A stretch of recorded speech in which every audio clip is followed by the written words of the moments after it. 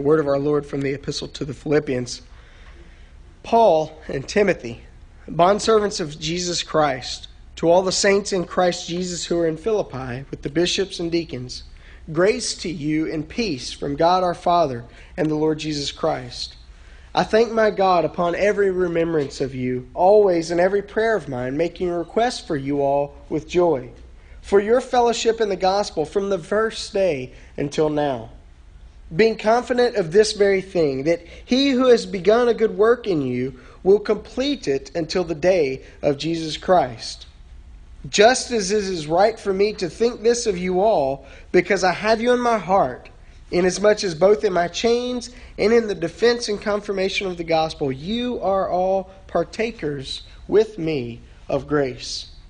For God is my witness, how greatly I long for you all with the affection of Jesus Christ. In this I pray, that your love may abound still more and more in knowledge and all discernment, that you may approve the things that are excellent, that you may be sincere and without offense until the day of Christ, being filled with all of the fruits of righteousness, which are by Jesus Christ, to the glory and praise of God. Let's pray.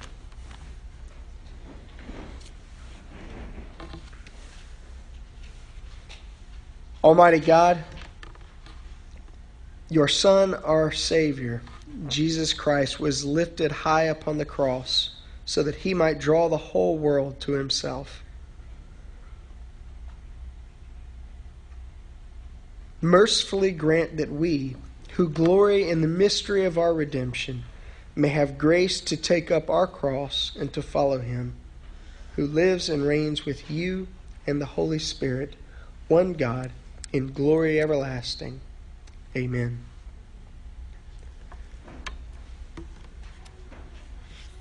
The emblem of our faith is the cross, the most widely recognized religious symbol in the entire world and throughout history. The cross reminds us of suffering and shame, as the hymn, The Old Rugged Cross, reminds us, because it is an emblem of suffering and shame. It reminds us of the great suffering that was our Lord's upon the cross. In fact, the word crucifixion was a coined word to describe the suffering of the cross. It is an emblem of judgment and rejection.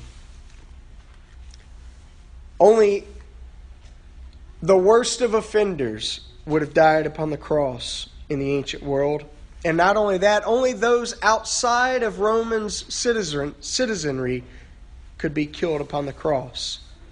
Because it was for those on the outside. It was for those who were rejected and those who were judged to be heinous criminals. But for the church, the cross is indeed a reminder of Christ's great suffering. It was indeed a reminder of that shameful way of dying.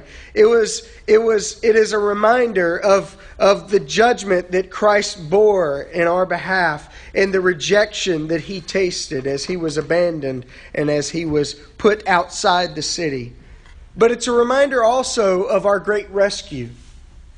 It is an emblem of rescue and redemption. It is an emblem of salvation. It is an emblem of redemption and ransom.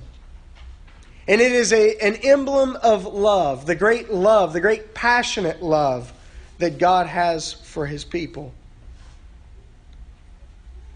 As David read this morning, Christ said he did not come into the world to condemn the world, but he came into the world to be high and lifted up so that he could draw the world to himself. And it was because of the great love that God has for the world that he sent his Son. It was because of the great love and mercy and passion that Jesus has for those who he created that he was willing to come and to live, to suffer, and to die. The cross is indeed the emblem of our faith. It tells us of the great love that God has for us, in that He would rescue us, that He would be rejected, that He would bear our judgment, that He would taste the shame and suffering that it is to be rejected by His own people.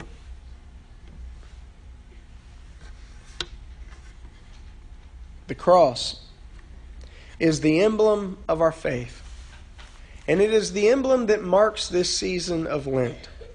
Lent is that season that comes just prior to Easter, and it's the most ancient of liturgical seasons. In the history of our faith, Lent came before Advent. The celebration of Easter came before the celebration of Christmas. The earliest of believers celebrated the resurrection of Jesus, which is what Easter is all about, on a weekly basis. That's why they met on Sunday mornings. They would meet in the synagogues on Saturday evenings, and they would meet, or Friday evenings and Saturday mornings, and they would meet together in homes and together in private places to celebrate the risenness of Jesus every Sunday, reminding one another that Christ was among them, for He was raised from the dead, and He sent His Spirit to dwell in them and among them. And so very early on, the day was marked out in the annual celebrations of the church to celebrate the resurrection of Jesus in a grand and glorious way for Easter, the day of the resurrection. And very early on, they saw that as such a holy and special holiday or holy day that they prepared for that day in an intense way. Often you would have believers being baptized on Easter, and so the season just prior to that was typically a time of preparation, a time of self-searching, a time of evaluation, a time of catechism and learning, a time of discipleship that would end in a time of baptism, being brought into the fellowship, the covenantal fellowship of the church. And so very early on, what they decided was to spend 40 days in preparation, reminding themselves of Jesus' 40 days of preparation before His ministry. As He went out and fasted, so too the church would fast. As He went out and prayed, so too would the church intensify its life of prayer. And so Lent, as a season just prior to Easter, it is a time where we gaze upon and reflect upon the cross, where we slowly approach the cross. It's a season of reflection and preparation. It's a season where we spend time thinking about what God has done to rescue us and to redeem us. It's a time of prayer and repentance. It's a time for the church to renew its repentance, to renew its faith in its Lord. And it's a time of fasting and self-denial. That's typically what we associate with Lent. We think about, only fish on Fridays and that sort of thing. But those different forms of fasting, those different forms of abstaining, those are practical ways where we can deny ourselves, where we can keep in check our bodily appetites as we reflect upon and prepare for the cross. The sermon title this morning perhaps makes use of an adjective that you're not very familiar with: cruciform. That word cruciform means shaped like a cross, or cross-shaped. It is something that is bearing or having the shape of a cross. In this season of Lent, as we reflect upon the cross, as we reflect upon what Christ has done to redeem us, I'm going to be looking with you at a variety of cruciform aspects of life. And this morning, it being Valentine's Day, it seems appropriate to begin with cruciform love. As Paul begins his epistle to the Philippians, he speaks he may not use the word cruciform, but he's speaking of the love that has been shaped by the cross. He talks about the great love that he has for the Philippians, how he bears them within himself. In fact, he makes note that this is not just some human or earthly love. This is not some natural love. This is not some great relational love that he's developed or mustered up in their behalf. But he says that he actually loves them with all of the affections of Christ. In Paul's mind, how he understands the love that he has for the Philippians, it is God's love through Christ being poured out through him toward them. He considers himself an imprisoned bondservant for the sake of the gospel, and specifically for the sake of the Philippians. And he speaks to them about how they share in his bondservantness. They share in the work of the gospel. They have shared, he notes, from the very beginning in his ministry for the gospel. And so he has this deep and abiding love for them. But it's not just his love. It is the love of Christ through him for their sakes. Paul says that it's right for him to have this sort of love for them because he bears them within his very soul. If we're going to talk about cruciform love, we should be mindful of the New Testament understanding that the love that we have for Christ ought to be evidenced in the love that we have for his church. The love that we have for his church at large as the people of God, but also the love that we have for the church here at home, these people of God. This is the immediate context of what Paul's talking about. He's talking about the love that he has for the Philippian believers.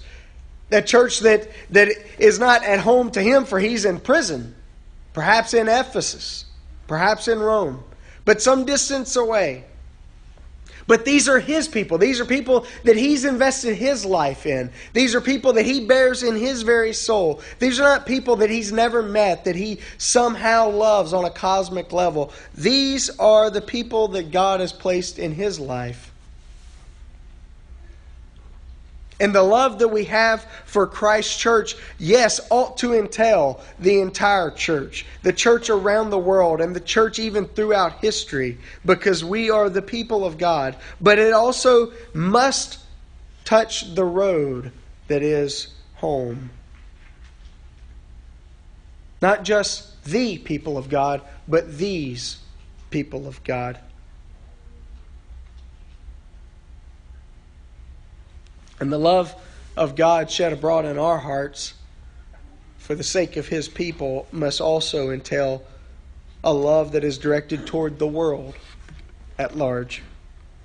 Those outside the church. When Paul is writing to the Philippians, he's writing to people who once were outside.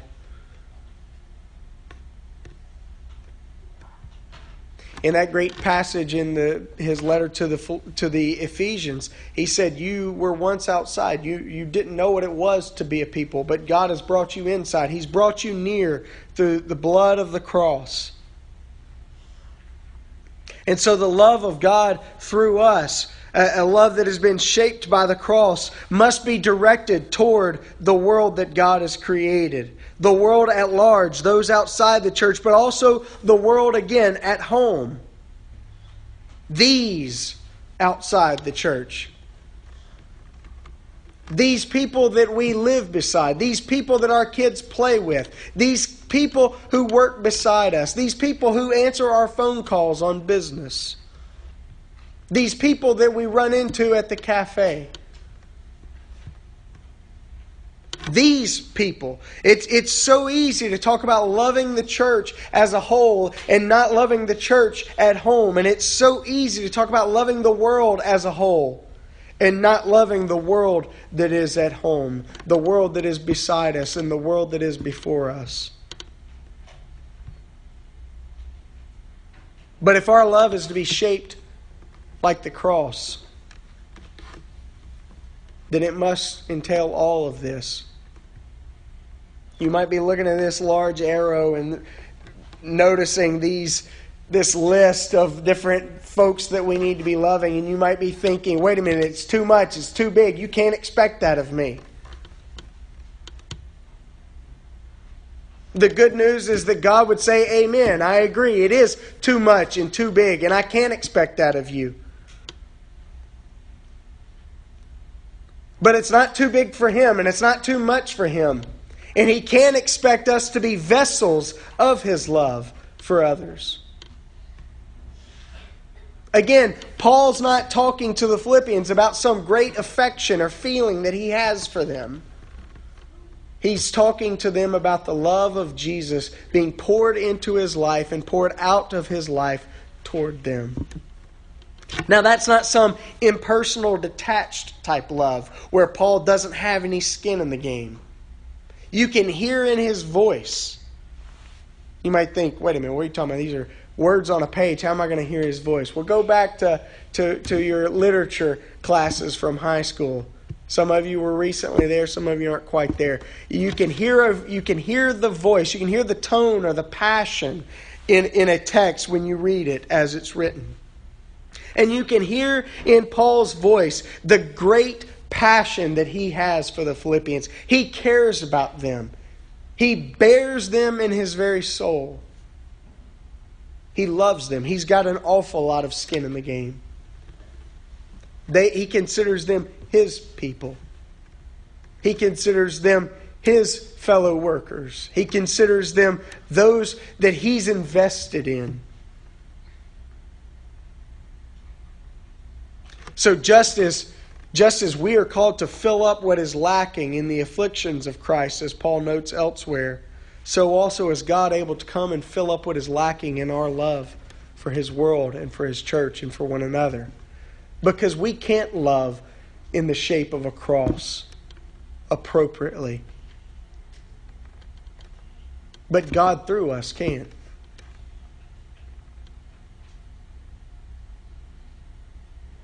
God wants to shape our love after the cross. And what does such love look like? Cruciform love is a love that longs. It is a love that is marked by desire. It's a love that misses terribly.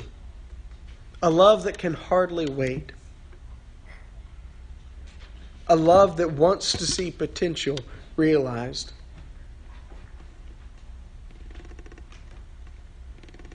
It being Valentine's Day, we are reminded of love. We're reminded of hearts and pinks and reds and flowers and roses, carnations, all those different things. I'm reminded of what life was like before marriage. And I'm reminded of what life was like in those 3.5 years immediately before marriage when Lindsay and I were dating, and I guess 2 of those years we were engaged. I remember what it was like living 320 miles away from her.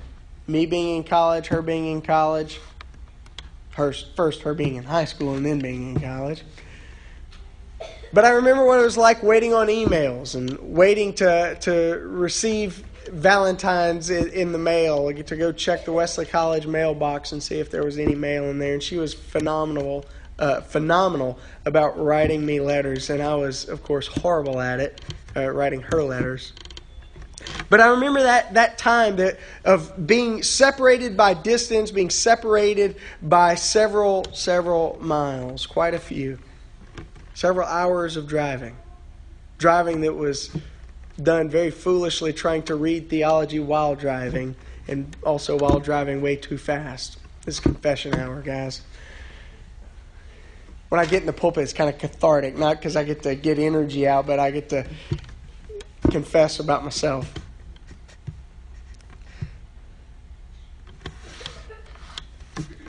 But love that is shaped by the cross, it is a love that longs. It is marked by desire. It wants the beloved. And you hear in Paul's voice that he so deeply misses the Philippians. He longs for them. He wants to see them again. And not only that, he wants to see God's best realized in their lives. He says that he's confident that God is going to bring to completion what he's begun in them. His prayer in their behalf is that their love would abound still more and more in knowledge and all discernment. That they would approve those things that are excellent. That they would be sincere and without offense all the way up until the day of Christ. That they would be filled with the fruits of righteousness through Christ. He longs for them and their presence, but he longs also for the full realization of what God is doing in their lives. His desire is toward them. He cares. And because of that, he sacrifices. Cruciform love sacrifices. It is marked by suffering. We speak of the word passion, and that Latin word means to suffer.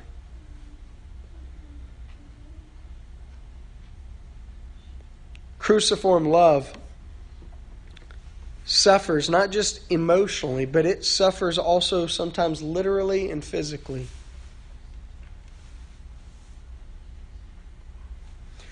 This day that we call St. Valentine's Day, it is a day that marks a death. It marks the death of St. Valentine, one of the early church fathers. The story of his death goes as such. The Roman emperor was waging many wars and was running low on military recruits, and so he outlawed marriage, thinking, well, if the young men can't get married, they'll go into the military. And Valentine refused to follow that order. And he continued marrying young Christian couples.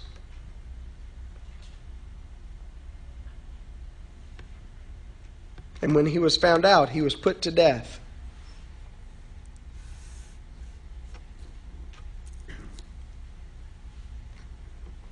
Love that is shaped like the cross is a love that will suffer.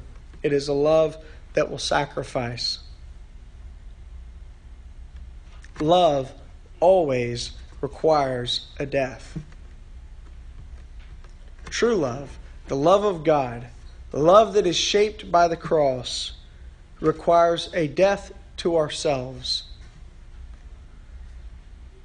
For me to truly love you means that I value your interests above my own. For me to truly love my family means that their needs come before my own. Cruciform love sacrifices. It's marked by suffering. But cruciform love also fights. You might be thinking, what do you mean, fight? I thought fighting was bad. We tell our kids, don't fight. We tell our kids, keep your hands to yourself. Don't get in a skerfuffle with those other kids. Don't be that guy on the playground being mean and roughhousing. But cruciform love that is shaped by the cross, does indeed fight, because it is a love that is marked by action. It cannot sit back. It cannot idly wait. It fights for what's best for the beloved. It fights for what it believes. Because it is passionately invested in the best for the beloved.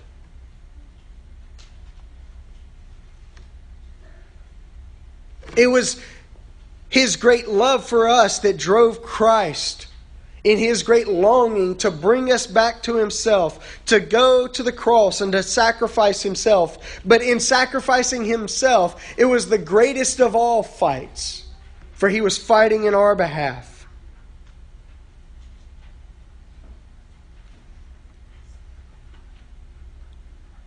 And I wonder, how much fighting are we doing in behalf of others?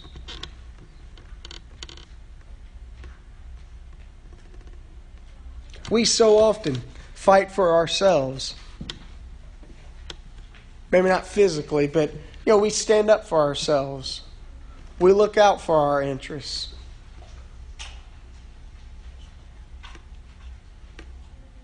Now, how quick are we to stand up for others and to look out for their interests? How prone are we to bear others within ourselves so that we could wage spiritual warfare in their behalf? Who do we bear in our hearts? How much are we praying for them? How much are we investing in them? How much are we believing in them to see God's best realized in them?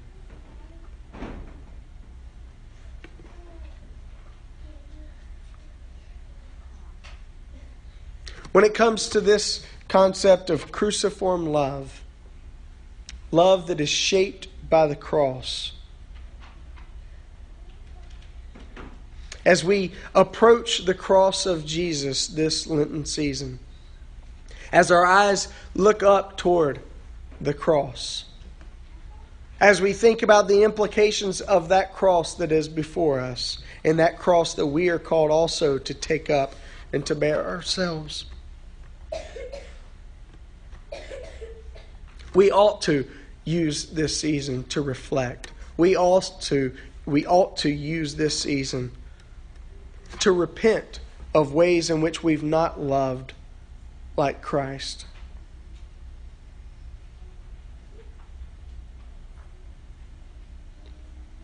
And the questions we ought to be asking ourselves concerning our love are, what is the quality of my love?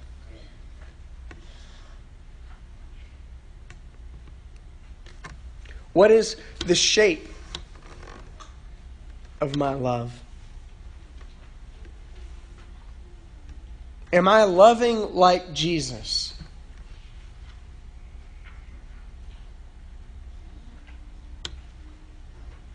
Is my love for others merely casual, or does it long for them and long to see the best in them?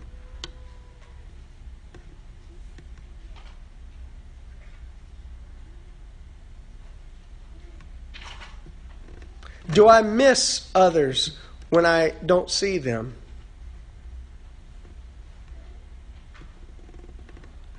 Do I hurt when I see them falling short of their potential? How much am I willing to sacrifice in their behalf?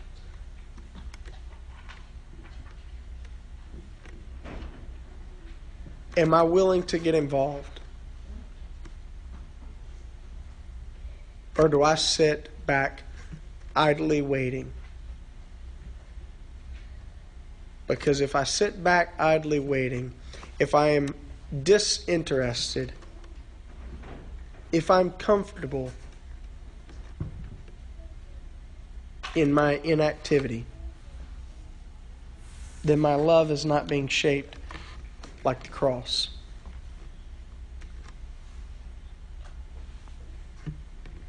In the end, how does the love of Christ, how does His cross, how does His love that is substantiated in the cross, how does it compel me? Or does it even compel me?